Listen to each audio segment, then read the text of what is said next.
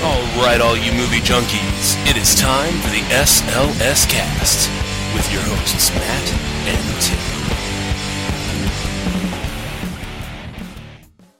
And welcome one and all to episode 116 of the SLS Cast. Yes, ladies and gentlemen, it is the Book of Lehi episode of the SLS Cast, because it turns out that the number of pages in the original manuscript of what Joseph Smith Jr. said was the translation of the Book of Lehi of the golden plates revealed to him in 1827 is 116, otherwise known as the lost 116 pages.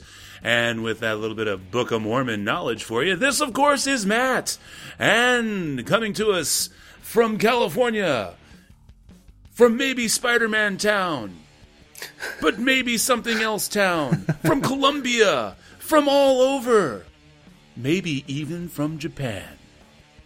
Courtesy of Sony, it is! Yes, I was born, bred, and raised by Sony technicians. They thought about making the Bionic Man, and they thought, no, we'll make Tim instead. Yeah. Yes, and I am Tim.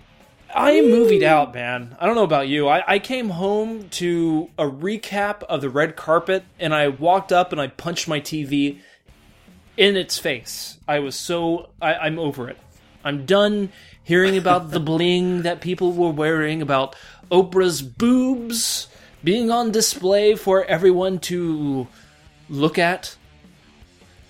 I don't know about you, Matt. Are you over it? I feel it. To me, this is like the last day of Christmas. You know, like with you know, once it's January 1st, you turn off all the Christmas music. That's how it is with me with Oscars. January 1st? Try December 26th. Oh, so it's right after Christmas. Yes, I am all about Christmas from the day after Thanksgiving.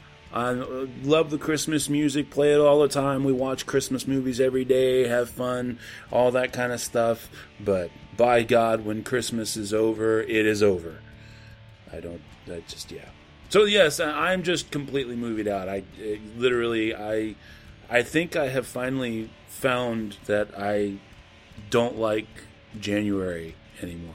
The Academy Awards ruined it. Well, at least we don't cover like the Golden Globes and the SAG Awards and the Producers Guild Awards and... No, but 14 fucking movies in 2 weeks I think is a bit much. True. But we did watch some good ones, which is a plus, I guess. True, you watched a lot of good movies. Yes, I did. So did you do anything else fun and exciting this past weekend other than preparing for the Academy Awards? No, I worked, did school, that was it. I didn't do anything else. Trying to even think, played some games on the computer. The computer?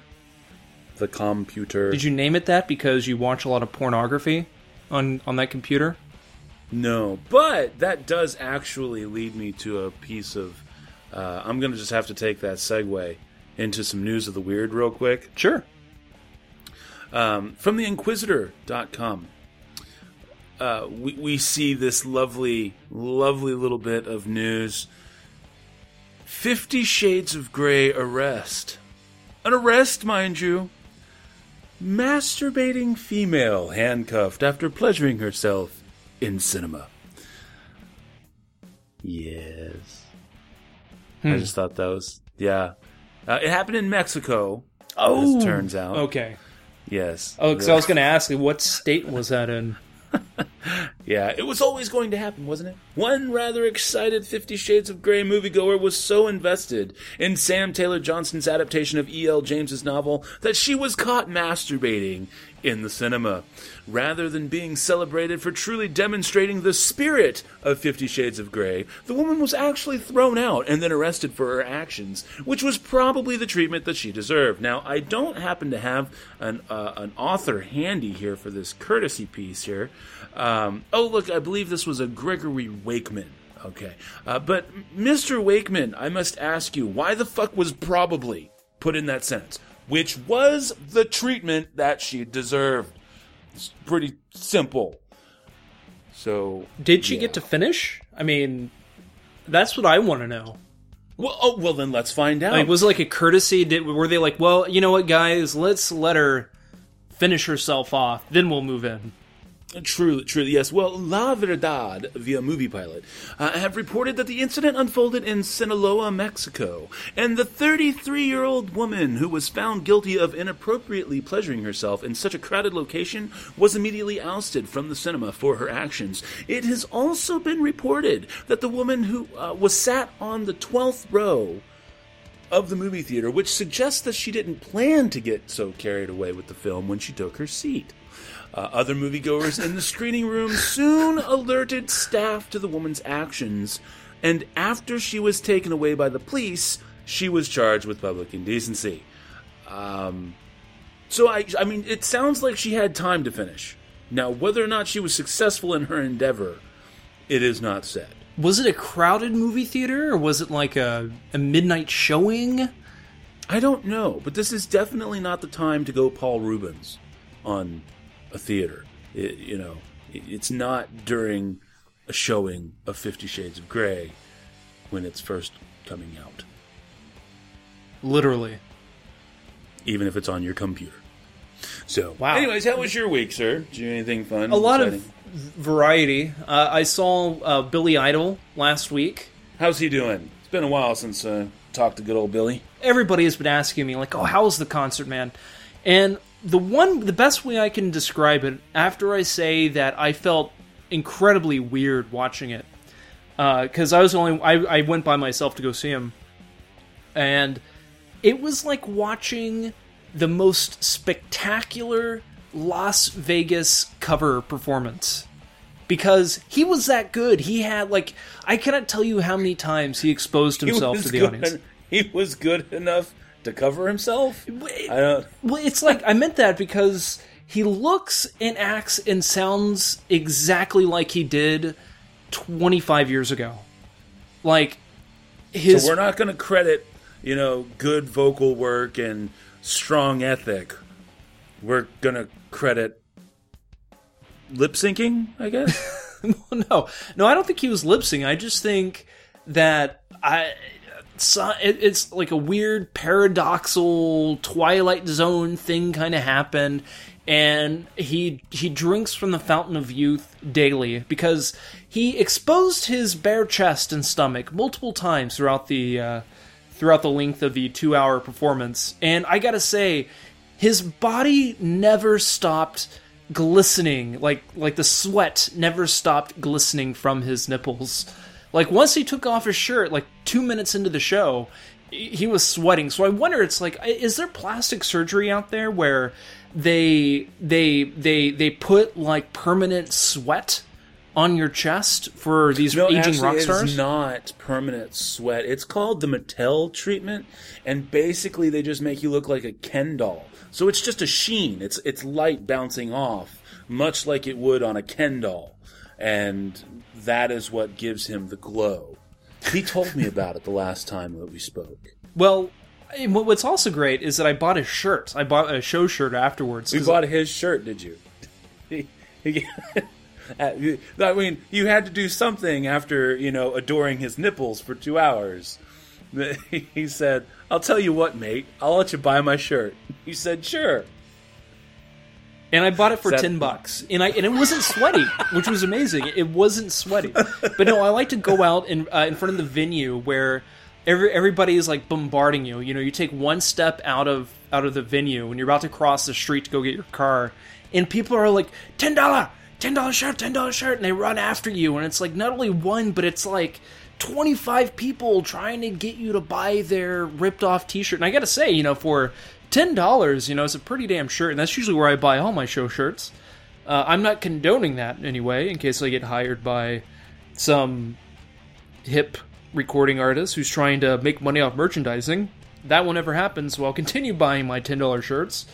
But it is the gayest looking shirt I've ever bought after a concert, because it's him ripping open his shirt, exposing his sweaty chest nipples. Specifically, this would be the happiest shirt you've ever purchased? I mean, if you know what, if you are happy, Matt, owning a shirt where Billy Idol is making an O face and exposing his nipples, then yeah, it was the happiest shirt I've ever bought. You know what? I think I could be happy paying $10 for that. Well, I will give it to you. We could put it up next to my Jersey Boys poster. I know. Are you going to ever get that? I still haven't gotten yet. Oh, no. Johnny White Trash. I'm telling you, Johnny's dropping the ball. Yeah. He showed me a picture on Twitter. He said that was the closest he could find. I said, I'm waiting. I haven't gotten it yet. Yeah, he has to do How to Drain Your Dragon, too. Before it becomes copyrighted. That's right. He has to do How to Drain Your Dragon 2 on a Jersey Boys poster while wearing an O-faced T-shirt featuring Billy the Idol. visage of Billy Idol. And I know we're With running nipples. a little bit late already, but there's one more thing I have to mention. We went to a midnight showing at Tarantino's New Beverly Center, and there was a midnight showing of Paul Williams' Phantom of the Paradise, which is an amazing movie from 1974. Highly recommend it. Awesome music. Well, while we were sitting there waiting for the movie to begin, I like to listen to the conversations that are going on around me, because you have an eclectic group of people that go to these midnight showings, not only at the New Bev but everywhere else. But one thing that I couldn't help that made me just want to pull out a piece of paper and pen and write this down was this young fellow who said that this movie, meaning Phantom of the Paradise, was his favorite movie, which is tied with Popeye and Manhattan. Now, what does it say about that young fellow who feels like his three favorite movies are Phantom of the Paradise, Popeye, which I assume he's talking about the Robin Williams movie, and Woody Allen's Manhattan? Do those three movies have anything in common whatsoever? I think honestly, you should have gotten some form or fashion of Smithsonian agent to come and capture him and preserve him as the original hipster, so that people could reflect on this time period and see what the original, much like we have Cro-Magnon, right? This would be the Cro-Magnon of hipsters. And as such, this specimen should be preserved. Because only 2015 hipsters would consider Popeye as their all-time favorite film. It just got me. It tickled me, Matt. It tickled me. It tickled me as much as Billy Idol himself, as he was dancing with himself on stage. Awesome. Yes.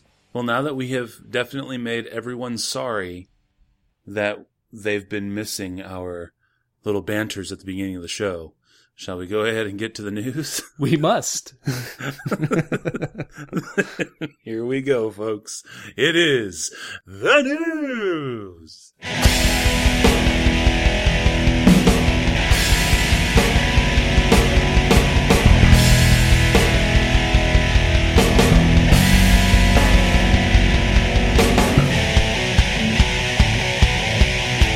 All right, so first up for me, we're going to go straight to the Dear God, Will You Let It Fucking Go department. First up, from Justin Kroll and Variety.com, new Alien movie confirmed with director Neil Blomkamp. Yes, or Blomkamp, or however he says his name. How do you say his name there, Tim? You're in love with him. What's his Blomkamp, right? I am not in love with him, not after Elysium. District 9 was a fantastic film, but I think it's Blomkamp. Okay, we're going to go with that then. 20th Century Fox has closed a deal with director Neil Blomkamp to develop a new Alien movie, sources confirm. The untitled sci-fi project is separate from Prometheus 2, which Fox is still making with Ridley Scott. Blomkamp, who directed District 9 and the upcoming Sony feature Chappie, had been teasing the project in recent months, but said the extraterrestrial reboot was likely abandoned. It was supposed to star Alien veteran Sigourney Weaver, but on Wednesday, Blomkamp confirmed the tentpole was back on track at Fox. Quote, "So I think this is officially my next film," end quote, he confirmed on Instagram. It is unclear whether Weaver is still attached to the movie, and she's probably not, because according to Dan Aykroyd, And NME.com, he says that there's a conventional Ghostbusters 3 that could happen after the female-led reboot. So clearly she's got to wait and make sure that she can do Ghostbusters 3 first, and then she can come back and do another Alien movie. I'm not kidding, folks. Yes, again, NME.com. Dan Aykroyd says conventional Ghostbusters 3 could happen after female-led reboot.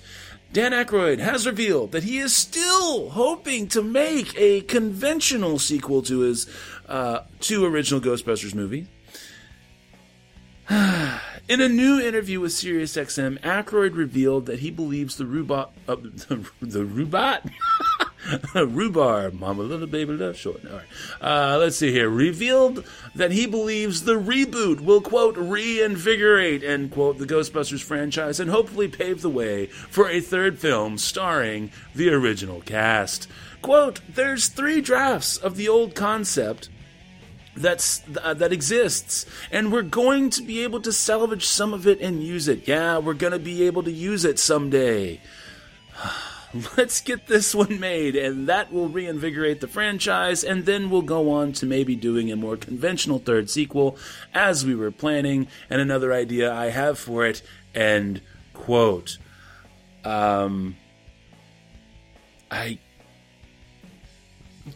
Dude. Mr. Aykroyd, we love your body of work as a whole. And as a fan, I've got to tell you, please stop. Tim, do you have any words, comments, concerns about either of these 2 articles? Yeah, okay, so first off, before Blomkamp, or Fox asked Blomkamp to do the movie, he had what triggered that was that he posted a series of concept art that he produced. And on a number of those concept pieces, it included Sigourney Weaver. And I think with him, especially with his relationship with him, with Sigourney Weaver that he has during the movie Chappie, I think he's expecting Sigourney Weaver to be a part of it, especially if it's going to be a sequel to the Sigourney Weaver storyline of the Alien films. In regards to the Ghostbusters 3 stuff, I agree, man. You just gotta let it go, because I watched this interesting little clip. I think it's like a little mini series. I don't know really what to call it. I think it's called it's on Cineflix or something.com, or it might be a YouTube page actually. And what they do is that they show you how famous shots or famous scenes of movies, like how they were made. For instance, I watched how the Stay Puft Marshmallow Man scene not only was made, but how it actually came into fruition. And what I learned was that Ivan Reitman was the one who pretty much came up with the concept of how it was going to be shot and how to incorporate it in the film, even though Dan Aykroyd was the one that came up with the idea of the Stay Puft Marshmallow Man. But Ivan Reitman was the brains behind it. In addition to that, Dan Aykroyd also wanted all these ghosts, all these ghouls, to be included throughout the entire movie. Not just Slimer and the few ghosts that you see in the montages, but he wanted these big budget, over the top, giant monsters to be in the film. And he was very adamant to include all those. But again, it was Ivan Reitman and the other producers that were like, no, we can't afford it. We have to do something else. So Ivan Reitman kind of took the reins and, figured this stuff out. That and also cocaine apparently helped out as well. Now, seeing that Ivan Reitman might not be involved with the third Ghostbusters movie, and I don't see cocaine being involved in the third Ghostbusters movie. Well, hang on. It's a ghost movie. You're telling me that Ivan Reitman couldn't come back for this? I mean, no, he could, but I don't know if he would. So, it's like the same thing. It's like Ghostbusters worked great in the 80s. Ghostbusters 2, though it's entertaining, it's... I don't know, like, this movie should have been made in the early 90s for it to have actually worked. Especially Harold Ramis had passed away. all of them are older. Bill Murray is, let's face it, he's too good to come back and do this stuff. I don't mean that to knock Dan Aykroyd down or anything, but the times have changed. We don't need reboots. We don't need a rehash nostalgia. We just, move on. Dan Aykroyd should, make something else. Do a TV show. Do something else non-Ghostbusters related. Create another sci-fi show. Do something else. It's okay. We'll like it. Go for it. Do it. Cool. So what do you got there, sir? Matt, one of your favorite movies that we reviewed years ago, and we can say that now, it's years ago, was Rubber. Yes, the tale about the Hitchcockian tale about the killer tire that was out for blood. Well, it turns out there is a unofficial sequel to the movie. In fact, there is no mention of Rubber whatsoever. It's not made by the same people. I just wanted to tie Rubber into this somehow. Only because what I'm about to tell you is a short film about a object that we encounter weekly that is hell-bent on killing human beings. Instead of a rubber tire, this time around we have a shopping cart.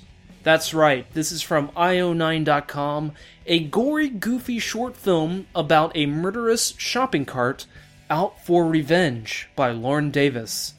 And again, this is a short film. This is directed by James Feeney, and the short film is called Killer Cart, and he's a part of the Florida State University College of Motion Pictures. And this is a part of a Short of the Week, a website that, what I get from looking at it, every week they release a new short that has been made, a really good short that is made. And I gotta say, for what it is, it's gory, it's fun, it's 14 minutes and 47 seconds, and it's about a killer shopping cart. Something that we all take for granted, and that we abuse, we push it around.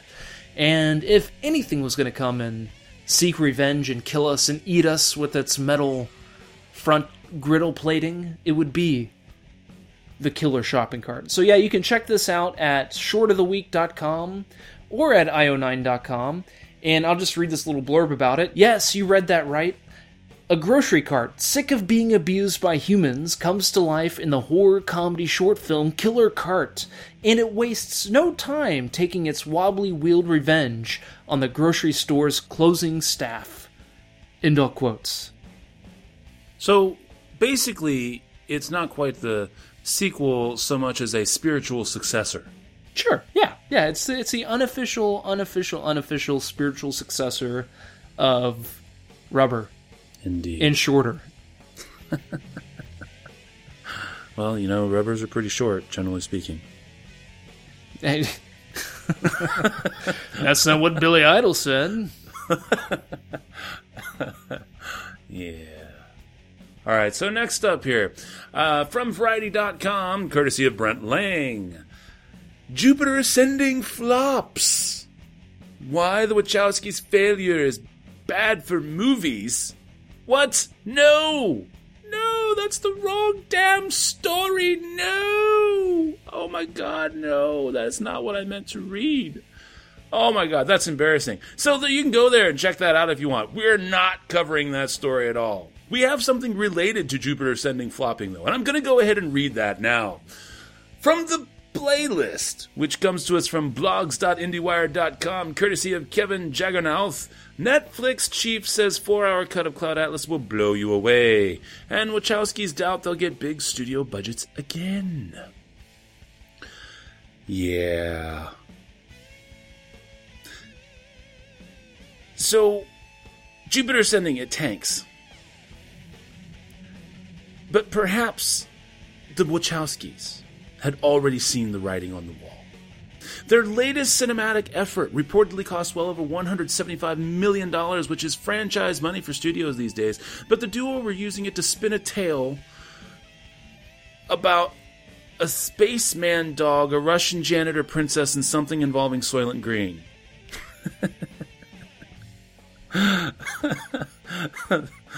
Oh, that's awesome. Critics largely savaged it, audiences were disinterested, and the Wachowskis realized that that may have been their last time playing with a couple $100 million on the studio level for a while. Lana Wachowski told the Wall Street Journal last month, quote, everyone says, why can't you be simpler? We're drawn toward difficult subjects like the disparity of rich and poor. We've been lucky. People at studios have been interested in our crazy, strange brand of complexity, and we've been allowed to keep making them. Will that continue? Probably not, end quote. Quote, but it was a good run, end quote, Andy added.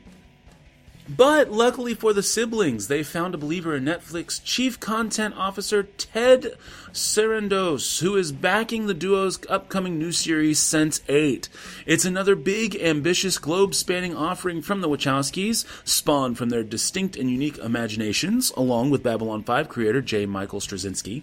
And Sarandos believes that the episodic format will serve them better than trying to fit their vision into a traditional cinematic box. And his evidence? Apparently, he has seen an extended version of the Wachowskis and Tom Tykwer's Cloud Atlas, the duo's previous expensive, underperforming effort. Quote, it's the best 4 hours of anything we've done. Their film reviews have been brutal, and everything after The Matrix didn't go well. But if you look at earlier cuts of their films before they had to jam them down to 120 minutes, it's amazing. There's a 4-hour cut of Cloud Atlas that will blow you away, end quote. Now, he is also saying the best 4 hours is about Sense8. But good God, there's a 4-hour version of Cloud Atlas? I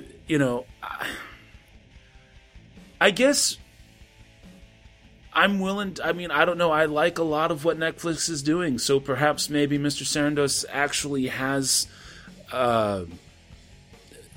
something up his sleeve that we don't know about, and maybe he is correct here, but I don't know, Tim, what do you think? Do you think that a 4-hour version of that movie would be better than what we got? Sure, I like the movie a lot, and one of the I guess positive things I can say about it, one of the many positive things that I could say about it is that I could have watched another hour of the movie. If they have another hour or so minutes, they can add on to the movie, I'm down for it. It's a really good story, and it was great performances, especially, so I'm interested. So then you are automatically going to give Sense8 a chance? Yeah, definitely. I think they're great storytellers. I haven't seen Jupiter Ascending yet, but I would like to. And even Speed Racer, a lot of people hate Speed Racer, but I have to commend them for trying. If you were going to make a live-action movie of that trippy-ass cartoon, that's how you were going to make it. Well, I will say this, that, in terms of my news of the weird from earlier, if you're wanting to risk pleasuring yourself in a traditional cinema format, I think going to see Jupiter Ascending is your best shot, because that should be a pretty empty theater. So, anyway, all right, what else do you got? And you have Channing Tatum too, so that's true. Well, for me, it'll always be Mila Kunis, but hey, whatever. What do you got there, sir? Alrighty, so I got a double-header right here. The first one involving Spielberg and Chris Pratt. Now, what movie, Matt, I gotta ask, what movie do you think Spielberg might want Chris Pratt to be in which Spielberg would be directing? Jurassic Park 5? Oh, actually, you already know this answer. It's Indiana Jones, a reboot to Indiana Jones, because as we all know, we should totally reboot this franchise. Yeah. After seeing... Yet another thing in need of rebooting is one of the greatest tentpole trilogies of all time. Well, in some way, I don't think it's going to be a reboot as much as maybe a continuation. I'm hoping they're going the James Bond route. Or they will do the James Bond route because... Okay, well, if they do go that way, let me ask you then. If they do go that way, how do you think they're going to explain the absence of Shia LaBeouf? Because they were totally trying to set that up so that he could pick up where Dad left off. Sure. Well, how does James Bond do it? He has all these lovers at the end of the movies, but they're nowhere to be found in the next movie. Not saying that Shia LaBeouf was his lover. We don't know that he does not practice safe sex. He might practice safe 50 Shades of Grey. All right? You don't know that. That is true. But I hope they go the James Bond route and they can take the story back to the 40s, to the 30s even. Not necessarily pick up where things left off, but just go on some other fun, crazy, very pulpy action adventures. But this is from a Deadline.com article. Steven Spielberg hopes to direct Chris Pratt in Indiana Jones reboot, written by Mike Fleming Jr. And it says this: exclusive. Last month, I reported that Spielberg wants Chris Pratt to anchor the rebirth of Indiana Jones that is being developed at Disney. It's very early days, but my sources tell me that, assuming a script comes in to his satisfaction, Spielberg hopes to direct the film. He directed the first 4 with Harrison Ford as the swashbuckling archaeologist. Word from Spielberg's camp is that it's too early to determine what will happen, because there is no script yet, and they are just getting going. It makes a lot of sense, though, as Guardians of the Galaxy star, Pratt was Spielberg's hand-picked choice to be the star of Jurassic World. So I don't know about you, but that kind of sounds like a sure thing right there, if it is going to happen. Next up here, from IndieWire.com, via the playlist, Richard Linklater says a possible Boyhood sequel is in the ether. Paramount likely to distribute his next. His next film is entitled That's What I'm Talking About. That's kind of his follow-up to Dazed and Confused. Whereas, Dazed and Confused was the 70s, rock and roll. Basically, Richard Linklater's high school years. And That's What I'm Talking About is Richard Linklater's college years throughout the 80s. And what I find interesting is that That's What I'm Talking About is supposed to be, was kind of like the unofficial sequel to Boyhood in a way, because Boyhood ends when he goes to college. And this movie would begin when characters are actually in college and they're, it's going to be music filled like Dazed and Confused. So that's why I'm saying it's supposed to be like, I guess, the spiritual brother of Dazed and Confused and Boyhood. But this article says this: at the end of the podcast, the director is asked if he'd ever consider a sequel to the movie, and for the first time, he seemed open to the idea and admitted, much like during the early gestation of Boyhood, the ideas were now percolating to the surface. Quote, "To be honest, the first film met its audience exactly a year ago, and for the first 6 months of the year, my answer to that was absolutely not. This was 12 years. It was a first grade through 12th grade. It was about getting out of high school. I had no idea about another story. There's nothing to say. It hadn't crossed my mind. But I don't know if it's been a combination of finally feeling that this is over or being asked a similar question a bunch over the last year that I thought, well, I wake up in the morning thinking the 20s are pretty formative, That's where you really become who you're going to be. It's one thing to grow up and go to college, so I will admit, my mind has drifted towards the sequel idea." End quote. So what do you think? I mean, I guess there's really nothing to think because, he admits here that it doesn't have to be like following somebody for 12 years. Later on in the article, or in this podcast, he mentions that it doesn't have to be, 12 years in the making. That it can be an accelerated story. It can be a year. It can be 2 years. It doesn't have to be 12 years because, a lot can happen in your 20s, especially in your 20s. So, I'm down. I think it's interesting. I think he's a good filmmaker, though I think Boyhood wasn't like his best film or the best film about growing up, or Boyhood for that matter. I think he kind of has a knack for this stuff. I could be biased because I'm from Texas. I'm a Houston boy as well. So, what do you think, Matt? Is this something that you'd be interested in seeing, or no? Not him. Not a sequel in the sense of following the next immediate phase of life. What I think would be fun, or would make a good sequel, would probably be like Fatherhood. To see if he makes the same mistakes with his kids that his dad made with them. Did he learn from the mistakes? Is he his own informed person? What kind of wife would he choose? Based on how his mom chose partners. I think that's the kind of subject matter that would probably be a good follow-up if you're going to follow it up. And that's definitely something that you do not have to do over the course of 12 years again. I just am worried that something that was such a wonderfully unique and beautiful concept and an attempt at filmmaking that's never been done before will be turned into a gimmick. And I would caution that this should be something that should be done sparingly, if maybe not ever done again. All right, so I'm going to let's see here. I've got some comic book stuff here from Variety.com, for real this time. Let's see here, courtesy of Mark Grazier and Brent Lang. Spider-Man, how Sony Marvel will benefit from unique deal. This was an exclusive for them. Now, Tim told you a few weeks back that it was breaking at the time, that, oh my gosh, there's actually going to be Spider-Man and Marvel stuff now. So here is the actual breakdown. Marvel Studios won't pay Sony Pictures for the rights to put Spider-Man in Captain America Civil War, the Avengers franchise, or its other superheroes films, as part of its new partnership with the studio, according to sources with knowledge of the deal. At the same time, Marvel won't receive a cut of the box office for any of Sony's films that feature Spider-Man.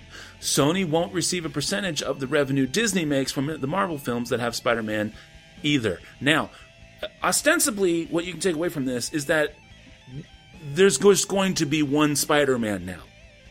And that this Spider-Man is going to be shared between the Marvel films and Sony's films, which this is good for everybody, because now you've got the one Spider-Man, so you don't have to worry about recasts and all this kind of crap. But now Sony gets to make all the money they can make off of it and have an entire, franchise that's all their own, and now Spider-Man can be splashed into Marvel Cinematic Universe where he belongs, and Disney gets to keep that money. So, yay! Good on both sides. And it does go on to say that the next step for Sony, of course, is to recast Spider-Man. So my hope that they were going to at least attempt to finish out this trilogy is apparently out the window. The studio is looking to go back to Spidey's roots and put the character back in high school, which would require to cast a younger actor. Variety has learned Andrew Garfield is no longer playing the character. So, Tim, just real quick on this one. Is that surprising to you? No, I mean, I'm not a big fan of Andrew Garfield, so I'm down with that. And they also said it might be an African-American Spider-Man as well, which should be kind of interesting. Cool. All right, well then, continuing on here from People.com, courtesy of Kelly Bender, 11-year-old girl's letter to DC Comics starts movement for more female superheroes. Yeah, Rowan Hansen of Champaign, Illinois, has adored reading about superheroes from a young age, but as she started to grow older, the 11-year-old noticed something was missing from the pages of her comic books. Women.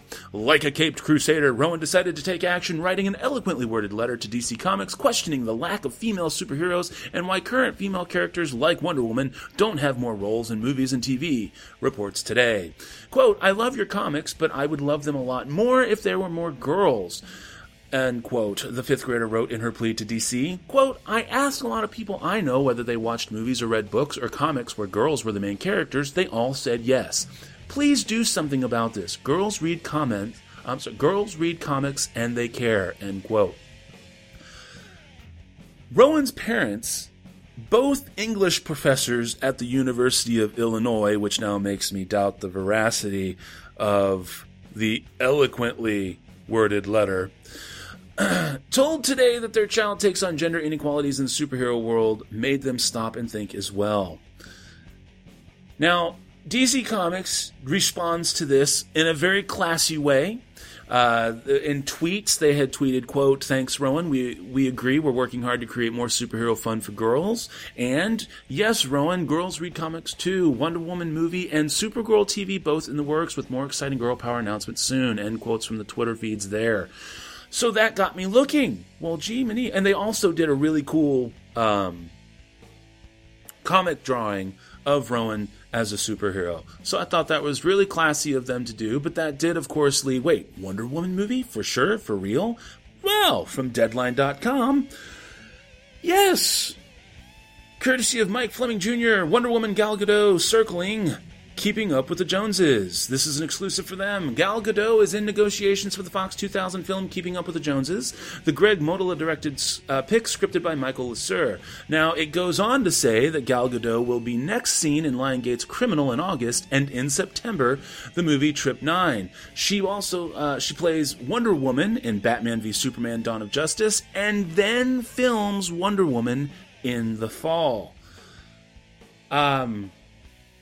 That's pretty fascinating there for me, that they are actually going ahead without having done, without people having seen Batman v Superman Dawn of Justice, and there's actually going to be a Wonder Woman movie.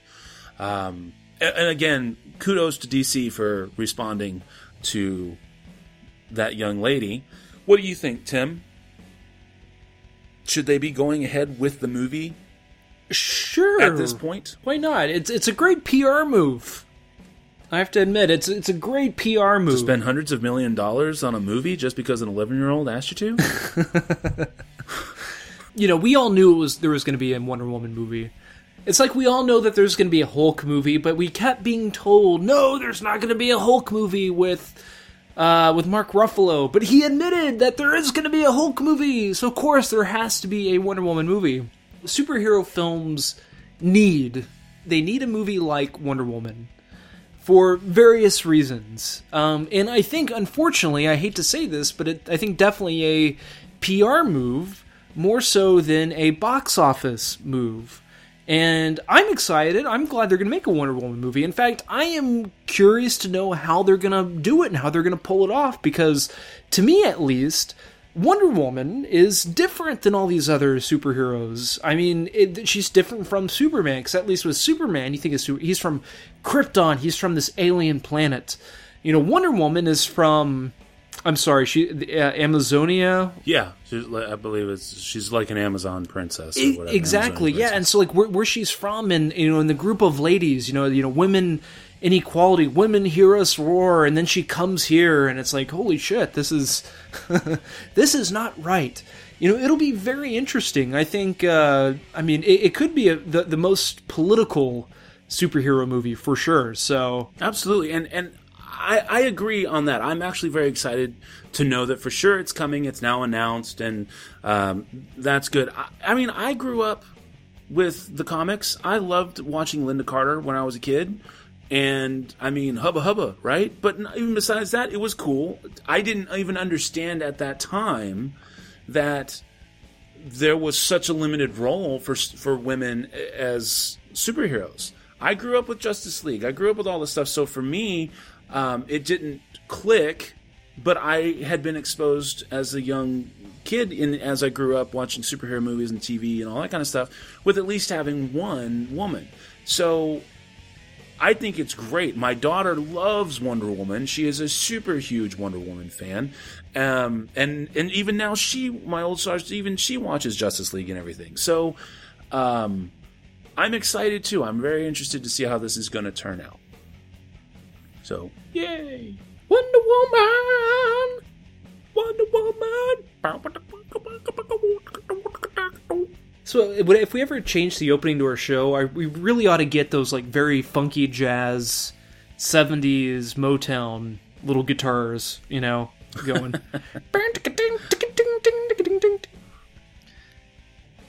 Yeah.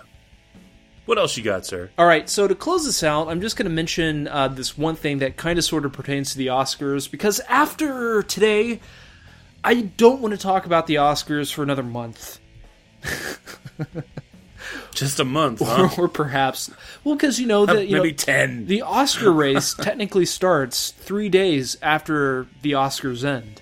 So, yeah. Okay, so, Matt, if I were to ask you, who is thanked the most at an Academy Award, at the Academy Awards? Like, who is the one person that is thanked more so than anybody else? Who would you say? I would immediately assume God, or some form of that. Thank the Lord, thank my Savior, thank whatever. No, but however, I do like that Texas twang you put whenever you did that, though. Thank the Lord, thank the Savior, you totally did that. It's hilarious. Okay, well, this is through screencrush.com via Vocative, and it says, according to a post over at Vocative, the most thanked human being in the history of the Academy Awards is Steven Spielberg. Of the 1,396 acceptance speeches archived online, 42 of them mention the Jurassic Park director. A number of those thank yous surely came from the cast and crew who took home statuettes themselves for films like Schindler's List and Lincoln. But some of them come from admirers and winners who simply cite him as inspiration. And I'm going to read the list of the top 10 people that have been thanked by the recipients of the Oscar. Number 1, Spielberg with 42 thank yous. Harvey Weinstein with 34 thank yous. James Cameron with 28. George Lucas, 23. Peter Jackson, 22. God comes in at number 6 with 19. Fran Walsh, 18. Sheila Nevins with 17. And Francis Ford Coppola and Barry Osborne with 16. And finally, Martin Scorsese and Saul Zaentz with 15 thank yous. So yes. To crack the top 10, okay? With my guess. I'm happy with that. I can tell you I would never have guessed that it would have been a director. But I mean, that does make sense, because when these are all prolific directors and producers who get just, so you have like 27 people and 26 of them are like, oh, well, yeah, thanks, Steven Spielberg, appreciate that. And then Steven Spielberg makes another fucking amazing movie, so 32 more people and then 9 of them, right? So yeah, that makes sense. I could see how that would work. I want to see the list of how many people have cracked a green card joke at an Academy Awards. Probably just Gerard Depardieu and Julia Louis-Dreyfus from their movie Green Card. And Sean Penn from Last Night. That's funny. All right, well, I'm sneaking this one in because it must be said to completely end the news. From FlickeringMyth.com, courtesy of Luke Owen. Mark Hamill asks for managed expectations with Star Wars The Force Awakens. Quote, I'm telling you, it's just a movie, end quote. I'm just going to read the quotes. This is all him talking to Hero Complex about backstage security, and then, of course, the movie itself. Quote, oh my god, it's just crazy town. First of all, the security. We had problems before with people leaking stuff, but I was saying to them, is it really necessary to put on this giant robe with a hood that hangs down to your chest to go from my trailer to the soundstage? They said, drones. I said, you're kidding. Really? Believe me, it will be here before you know it. Forget about it. That's my advice. Look forward to all the summer movies. I'm telling you, it's just a movie. These people that build it up in their minds like it's going to be the second coming of I don't know what, they're bound to be disappointed. End all quotes. So, thank you for that sage advice, Jedi Skywalker. I guess that's it, right? Yeah, I think so. Okay. All right, so now it's time for our bonus segment, which is our Oscar Detox. Woosah! Rubbing the earlobes. Woosah. All right, so I guess you have the list from last week, right?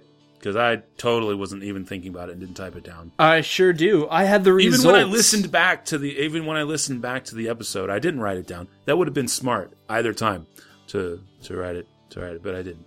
All right, so we're just going to go top to bottom. I'm here at oscar.go.com/nominees. We are, of course, this is the 23rd of February, so the Oscars happened yesterday, naturally. Well, first I got to ask, do you have any favorite things that happened during the Oscars that you wish to talk about? Or any surprises, or... Oh, I was honestly, I was really and truly impressed with Lady Gaga doing the Sound of Music thing. Yeah. I was like, wow, that was actually pretty classy. Did not see that coming. And I think people, with the whole gazebo thing that Idina Menzel did, I thought was hilarious. And people, I think, are misinterpreting John Travolta, rubbing her face and everything. Like, they were like, oh, he was face raping her or something like that. And I'm like, guys, I think that's the whole point, was because it was so creepy what he did last time. He was being creepy on purpose again, to rub it in. So I thought that was pretty cool. Other than that, I was not, I generally don't care about the award shit. Yeah, I liked J.K. Simmons' speech. I liked... Oh, yeah, the mom thing, yeah. Yeah, I think that was really cool. Yeah, thank your mom, call your dad, let them talk to you. Let's just listen to him for however long you want to let him talk. Yeah, because apparently he had nothing planned, and he kissed his wife, and on the way to accept the award, he just kind of came up with that, which I thought was pretty, it was different. And one thing that I also noticed while watching it is that there weren't a lot of people that were thinking like the Academy or thinking the studios or thinking their directors, which is kind of interesting. Like even with Patricia Arquette, who was talking about, women's rights and did all that. I thought that was very interesting because there was a whole slew of people that kind of went up and just said whatever the hell they wanted. And you weren't like bogged down listening to, well, I want to thank my agent, I want to thank this producer and these people and this one. But they actually went up and said something, which I thought was pretty interesting. That and Neil Patrick Harris wasn't all that great, I thought. He did a pretty decent opening number, which I think Jack Black saved. But other than that, yeah, it was a very... Drinking and being with people definitely helped the Academy Awards go by. I gotta say. Maybe that's what was missing for me. Drinking and being with people. we could have Skyped. We should have Skyped watched it. Oh, well, put that down in the little notes and we'll try that next year. Yeah. Here we go. I'm just starting at the top here. We're just going to work our way to the bottom. We'll do them in reverse order. As opposed to how they were presented. Because, Best Picture goes last. Well, Best Picture's going to go first. So, here we go. All right, so the winner... Do we want to say all the nominees again? No. We'll just say... okay. Okay, good. Yeah. All right. So, the winner was Birdman.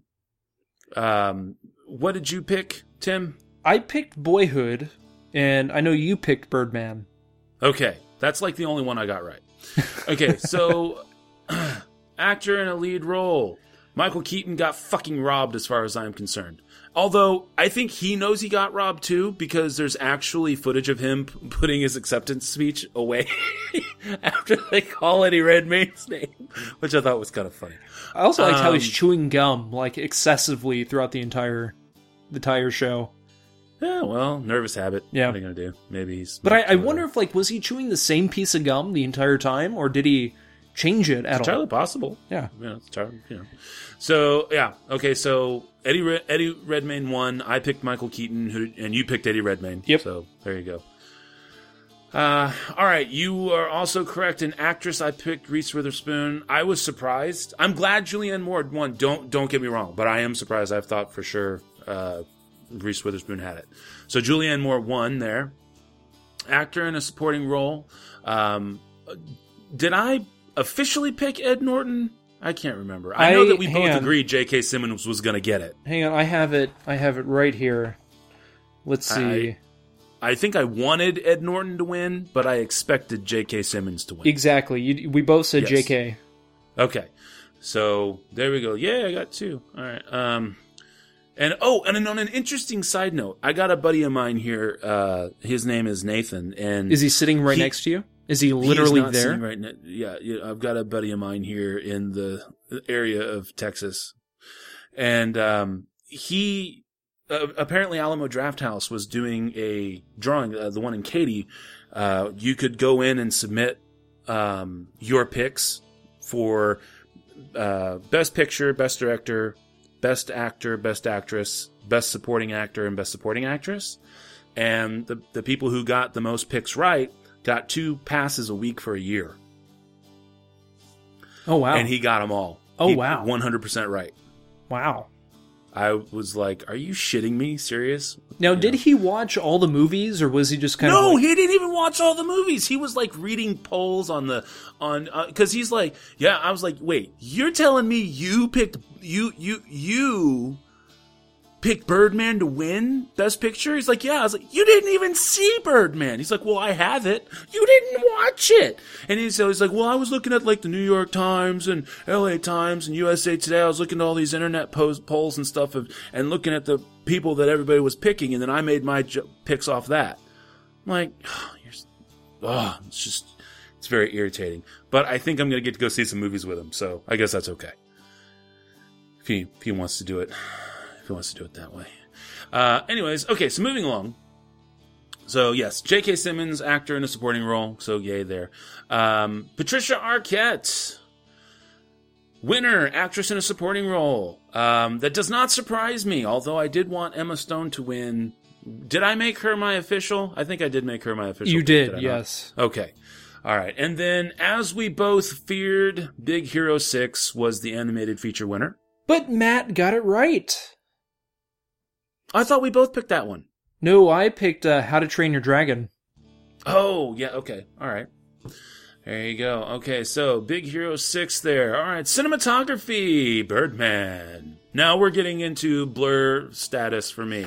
I don't remember who picked what from here on out.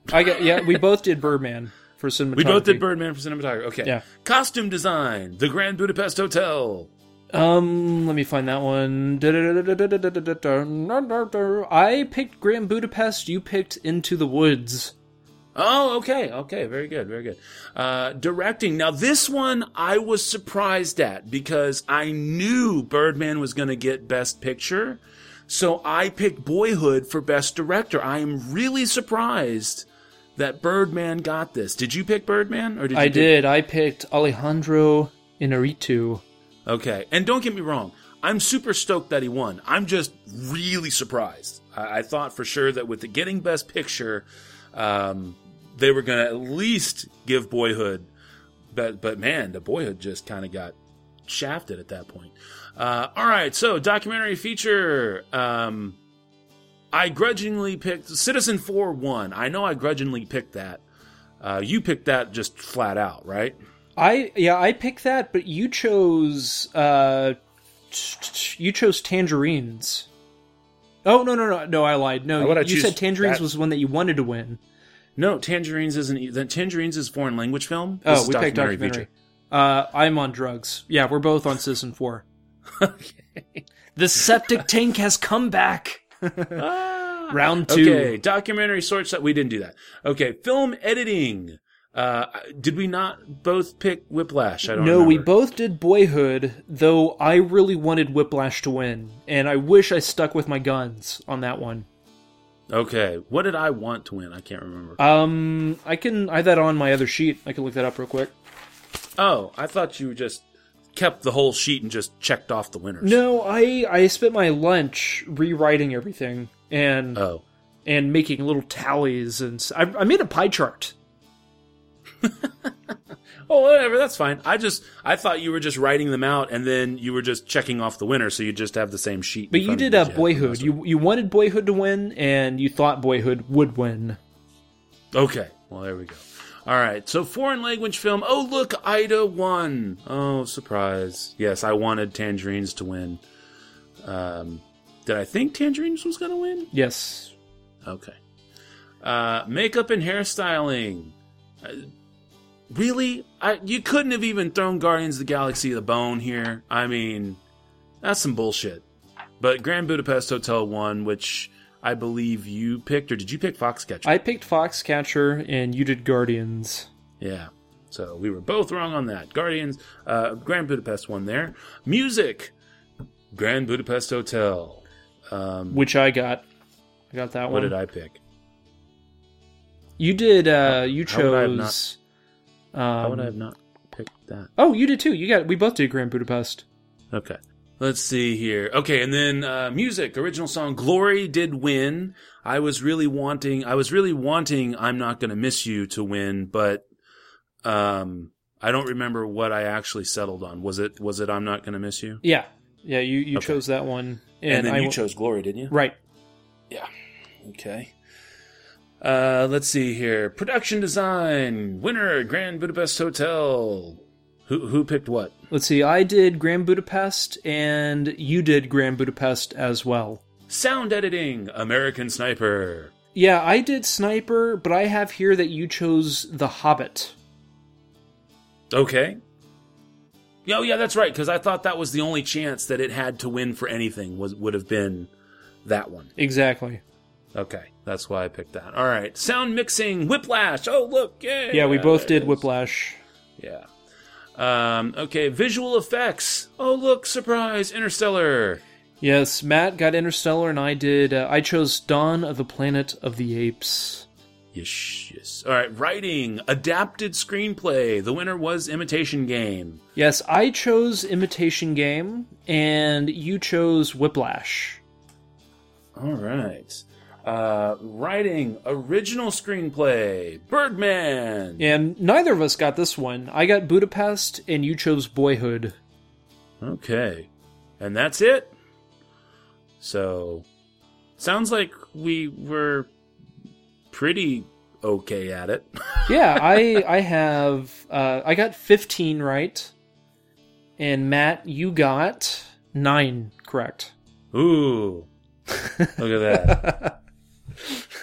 All right, cool. Well, then I guess that's going to take care of the little Oscar detox and bring us to the last bit. Next week, we are coming back with our regularly scheduled programming, and we are going to be bringing back a feature we have not done for a while, which is Ultimate Letdown, a movie that, for whatever reason, we were just really into, that just eventually we were like, wow, totally upsetting and let us down. And then, of course, we were left with the movies.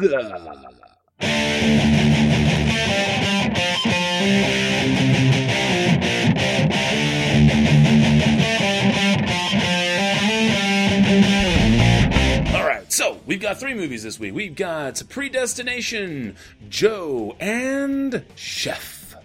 So, where do you want to start there, sir? How about Predestination?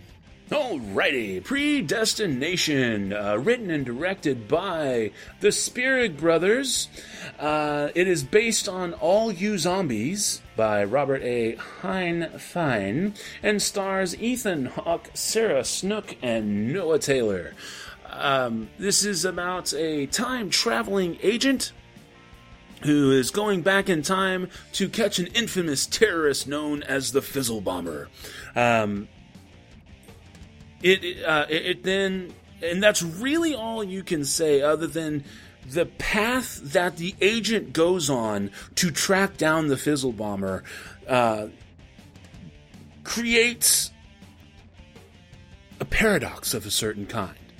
And that's really all you can say without spoiling any of the major aspects of the movie, including how it plays out, and exactly why things are happening the way that they're happening. So,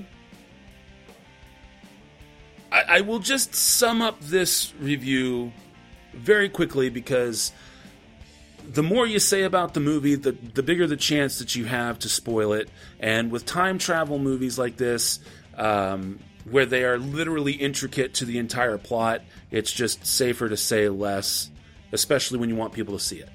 I think this is a very good movie. It's in terms of it being a really interesting thriller, and I think that it is a something that a lot of people are going to enjoy.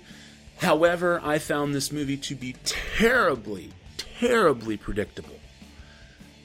And I will give, but even still, I enjoyed the movie.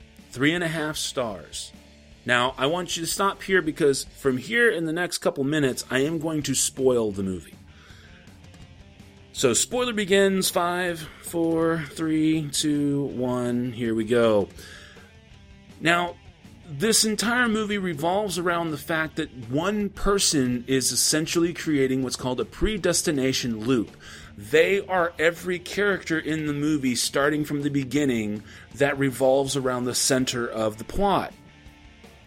The problem is that just like in the Terminator, just like in the Harry Potter, just like every fucking time travel thing, they screwed up the entire genesis of the deal. Okay? Ethan Hawke and Sarah Snook are the exact same character. Due to genetic flaws, Sarah Snook is actually born a girl, but is basically a fully functioning hermaphrodite. It's just that the male genitalia had been stored ostensibly underneath the uterus. Due to a plot development later on in the film that she finds out after she's had a baby, she has to have a hysterectomy, but they then do reconstructive surgery that allows her to have a penis. Due to some fire stuff and everything with genetic modified stuff, because it's all time travel, so they can borrow technologies and everything, there's reconstructive surgery done, and that is what creates Ethan Hawke's character. But it all starts off with a baby being dropped off at an orphanage, and Ethan Hawke, and basically Sarah Snook, has sex with herself, creating the baby that is born that turns her into a man. And then of course Ethan Hawke has time traveled back after Sarah Snook's male visage is burned in a fire, and takes the baby and drops it off to start the whole paradoxical circle. All the while, Ethan Hawke's character, who is supposed to be retiring, becomes the Fizzle Bomber. So you have this complete cycle that's happening over and over and over again. The problem is that there's one character, and I believe it's played by Noah Taylor. Yeah, he plays Mr. Robertson, which is this guiding character who kind of runs the temporal agency that he's an agent for, that Ethan Hawke's character is an agent for. And he's one kind of guiding Ethan Hawke along and allowing these things to happen in the hopes of finding this Fizzle Bomber. But even he knows that it's not the Fizzle Bomber that's important. It's all of the extemporaneous stuff that occurs from the bomber, that they learn from the actual Fizzle Bomber himself or herself. The thing is that the loop is created by having Ethan Hawke set the baby down at the orphanage. That starts the whole story for Jane, for John, for Unmarried Mother, whatever. You can't, that's not possible, because to create the loop in the first place, someone else would have had to have put the baby down. I get it. That's why it's called a paradox. It's not supposed to make sense. But the thing is that you had a way out. You could have let Mr. Robertson be the initial person who sets the temporal agent loop up and sets the predestination paradox into play. All you had to do was start the movie by showing him put the baby down, and then in a later scene where you actually see Ethan Hawke at the hospital about to steal the baby, and Mr. Robertson appears and is like, hey, aren't you not supposed to be here? Oh, well, I only just make jumps every once in a while. You could then see where he's making the handoff to actually create the loop to happen. But they don't do that. And it just grates on me because it ruins the whole time travel thing. Which is why I say that there's going to be a lot of people who will like this movie. And I liked it anyway. I thought it was really creative for the most part, aside from being predictable. So there's the spoilered version. And Tim, go ahead. Yeah, I thought this was a good movie as well. And for most of the same reasons, that's why I took off some points. It is very predictable. I definitely agree. And as I was watching this, I was thinking of this other movie where, it's like, oh man, I'm trying to think. There's this one movie that I saw years ago, and we talked about it a couple Halloweens ago when we were talking about vampire movies, I believe. And, it's a movie with a great premise. Ethan Hawke is in it, but it was just super predictable, and the movie just gets a little hammy at moments, though Predestination was so much better. The acting is hands down better than this other movie, and I thought, oh, what is it? Daybreakers. So I finished watching Predestination, and then I look up Daybreakers, and I scroll down, and I look at the directors, and it's the same directors!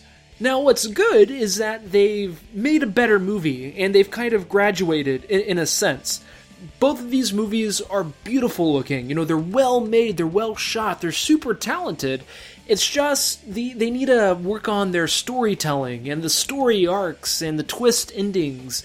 You know, there needs to be a little bit more thought into it. And that's really my only complaint. I give this one 3.75, a little bit more than Matt, just because of the merit of it being just a well-made movie, and the heart was definitely in the right place, and I can't count off for that. But when it comes to time travel movies, it has to start somewhere. So that was one thing that really didn't bother me with him with the baby. It's that it had to start somewhere, and in a way, and I agree. I mean, actually, I was trying to think of another way they could have done this whole thing, and Matt, I mean, I think in a way you nailed it on the head. That definitely could have worked, but that didn't bother me so much. Again, it was just the predictability, and I don't want to say hamminess, because the movie really isn't hammy or corny.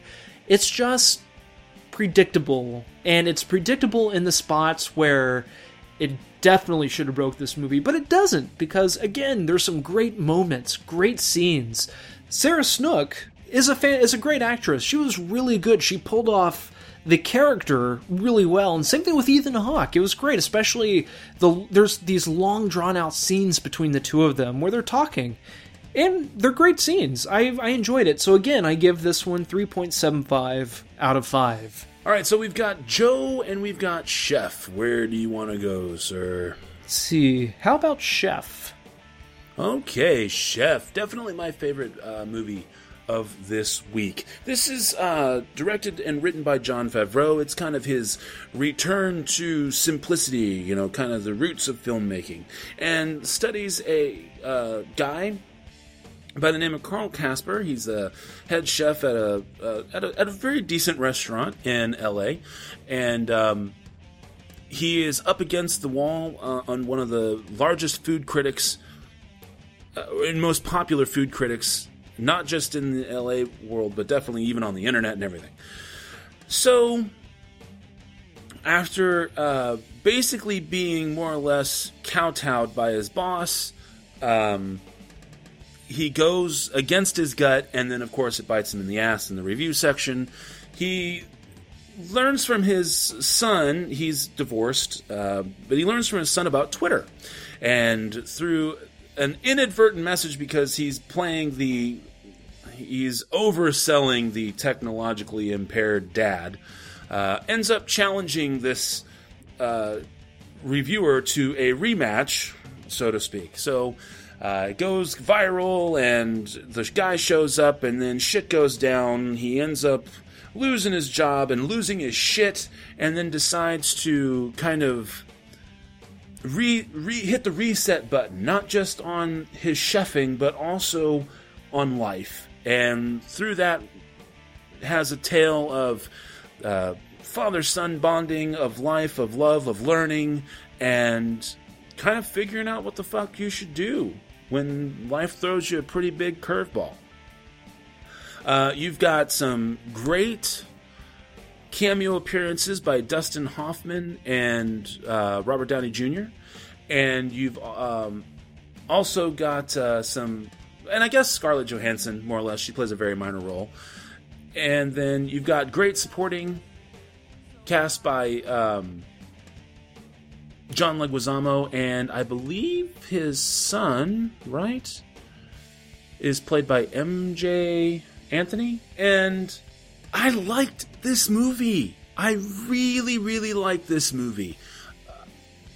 It was poignant for me. It really spoke to me on certain levels, personally, and with relationships within my family. It was just so refreshing to see simplicity, but also it was definitely done with foodies in mind, but also with people who have done real chefing. And there was actually, I do not recall the name of the chef, but there was an actual chef, Roy Che, or Choi, depending on how you like to pronounce it, because it can go both ways.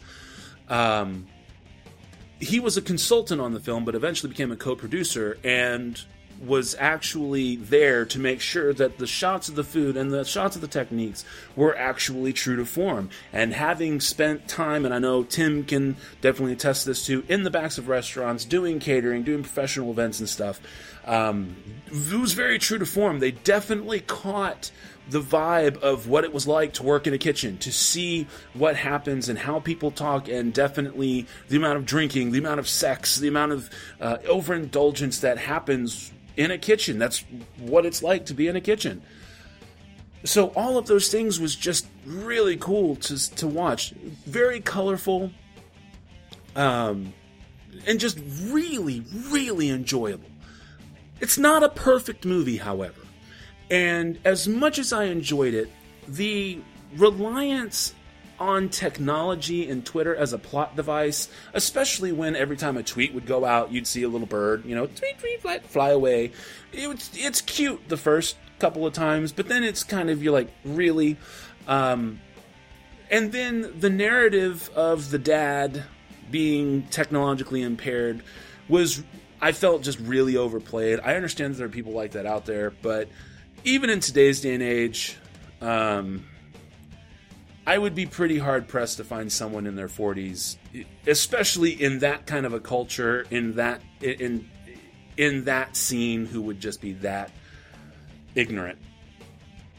And so those kinds of things grated. The selfishness that Jon Favreau's character displays, I really felt was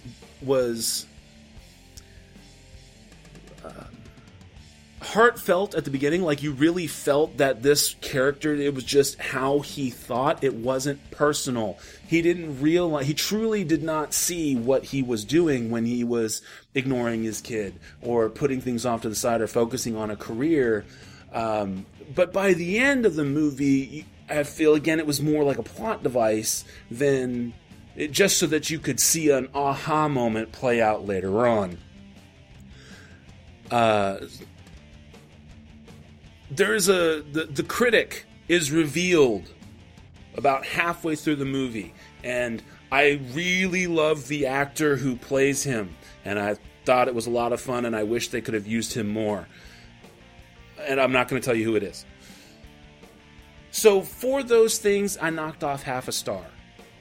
But even with those things, they didn't bother me enough to keep it from being a 4.5 star movie. 4.5 for me. Take it away, Tim. This is a very manipulative movie.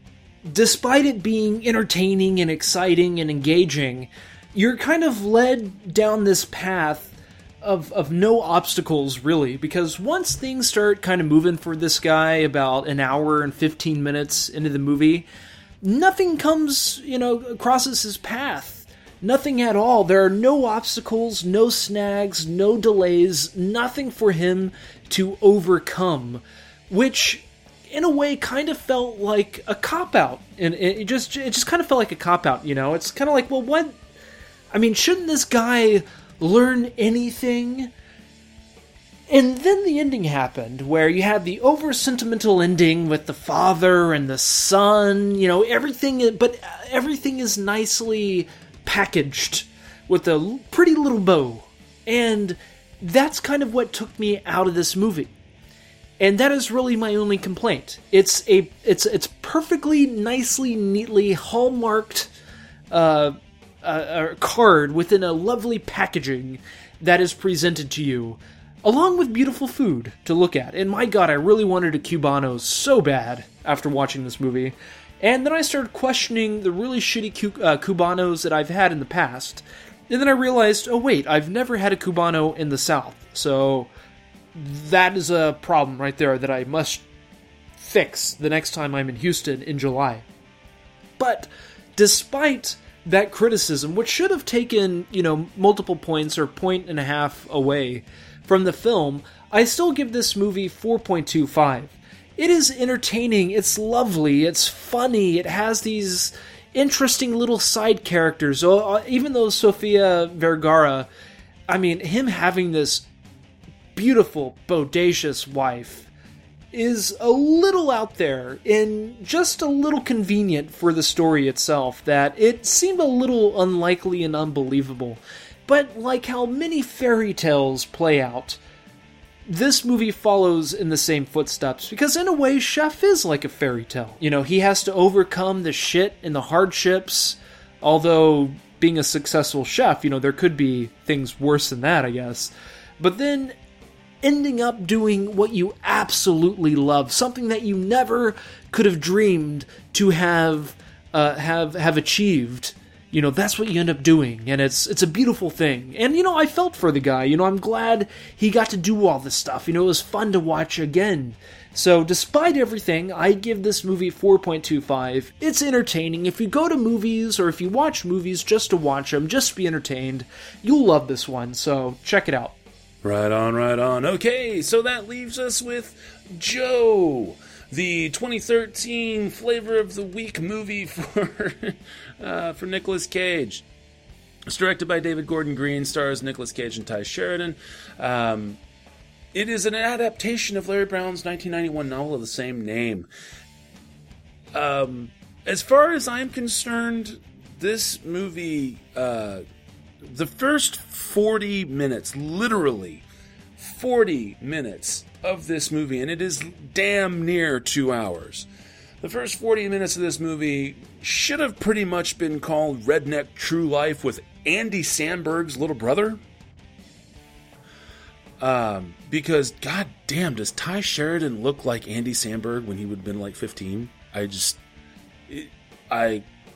was just like, I thought I truly had to stop the movie and go look it up. Was it the big teeth and the overbite? Is that what? It's just the whole shape of his face. Look at a picture of Andy Samberg and then look at a picture of Ty Sheridan from this movie, and you will swear that they're brothers. It's very disjointed.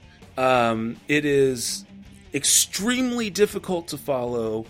There is an extreme lack of cohesion to the entire way that the movie is being put together and set up.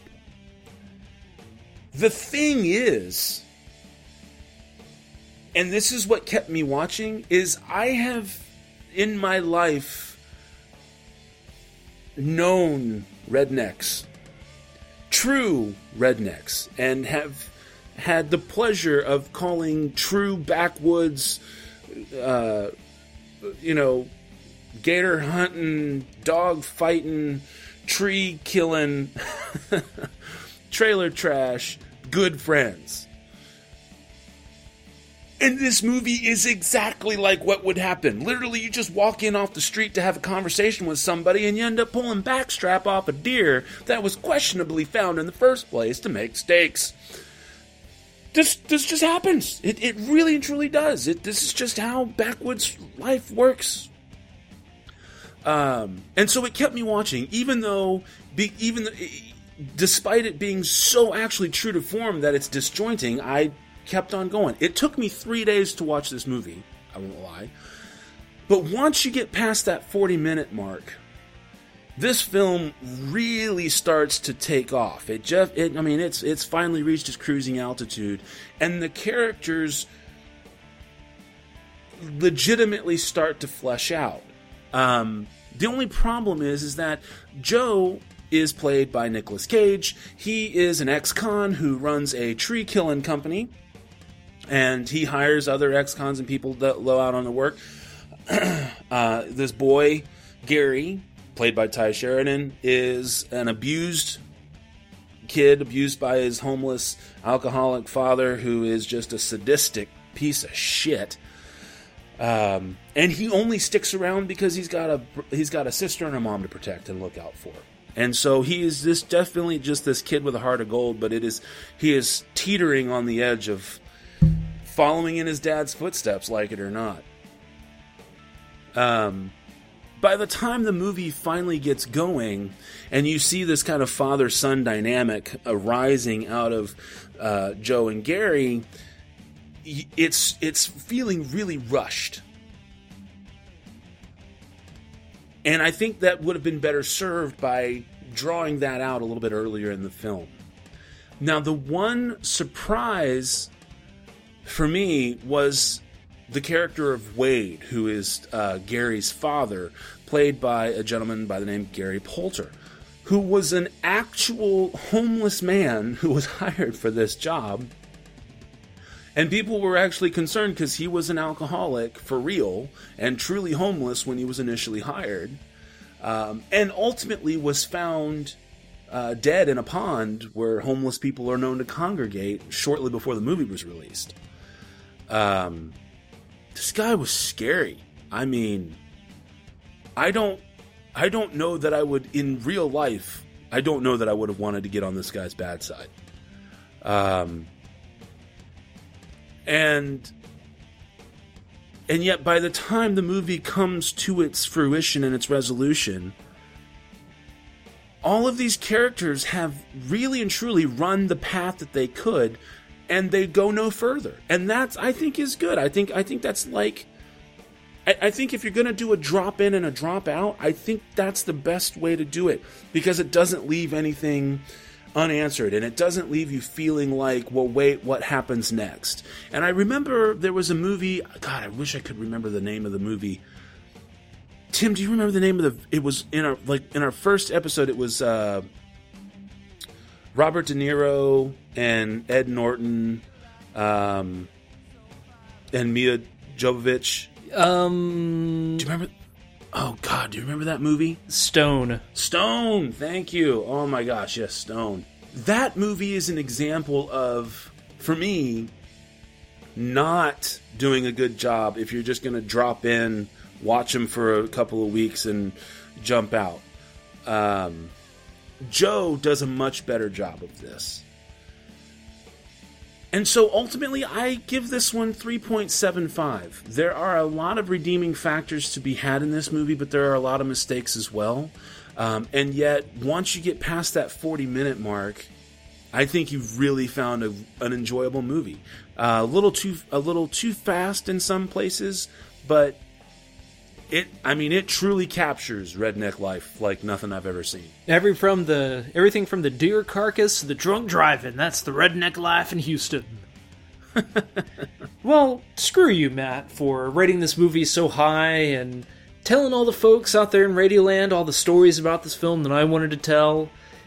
And yet, again, you leave me with nothing to argue about. Other than that, I give this movie 4 stars. I really like this movie a lot. This is definitely a step up from David Gordon Green's last film that we reviewed, Prince Avalanche, for sure. Character-wise, story-wise, pacing-wise, especially. The runtime of this movie really didn't bother me because I was entertained.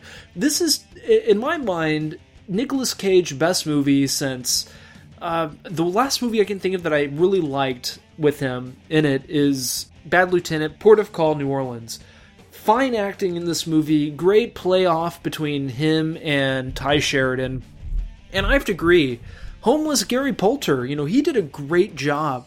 That performance alone is awards material right there for sure. I'm kind of surprised that he didn't get any recognition for any awards show.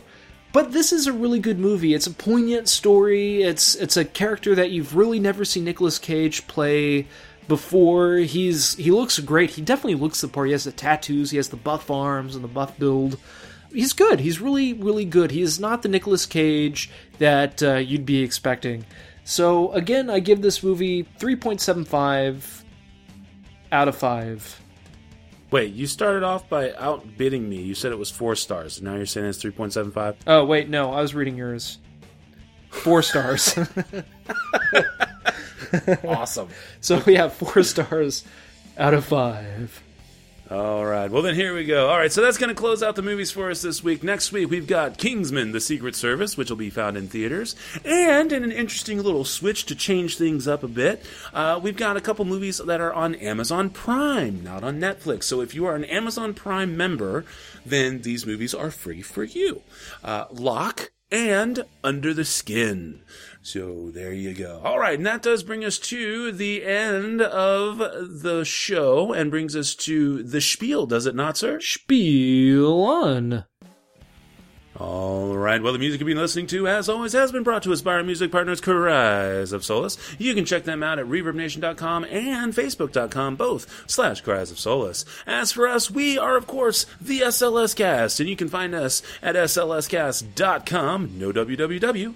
You can also send us an email to the show at slscast.com. You can even follow us on Twitter at the SLS Cast. You can follow me, this is Matt, on Twitter at nittwit12345. You can climb aboard the information superhighway and see if you can track down Tim on Twitter. And of course, you can subscribe to us on iTunes and or favorite us on Stitcher Radio. So until next week, this is Matt saying that thanks to Piper Laurie, I get to say this. It took a long time, but I have learned that you just can't take anything you want out of life without putting something back in exchange. And this is Tim saying I'll talk to you guys next week.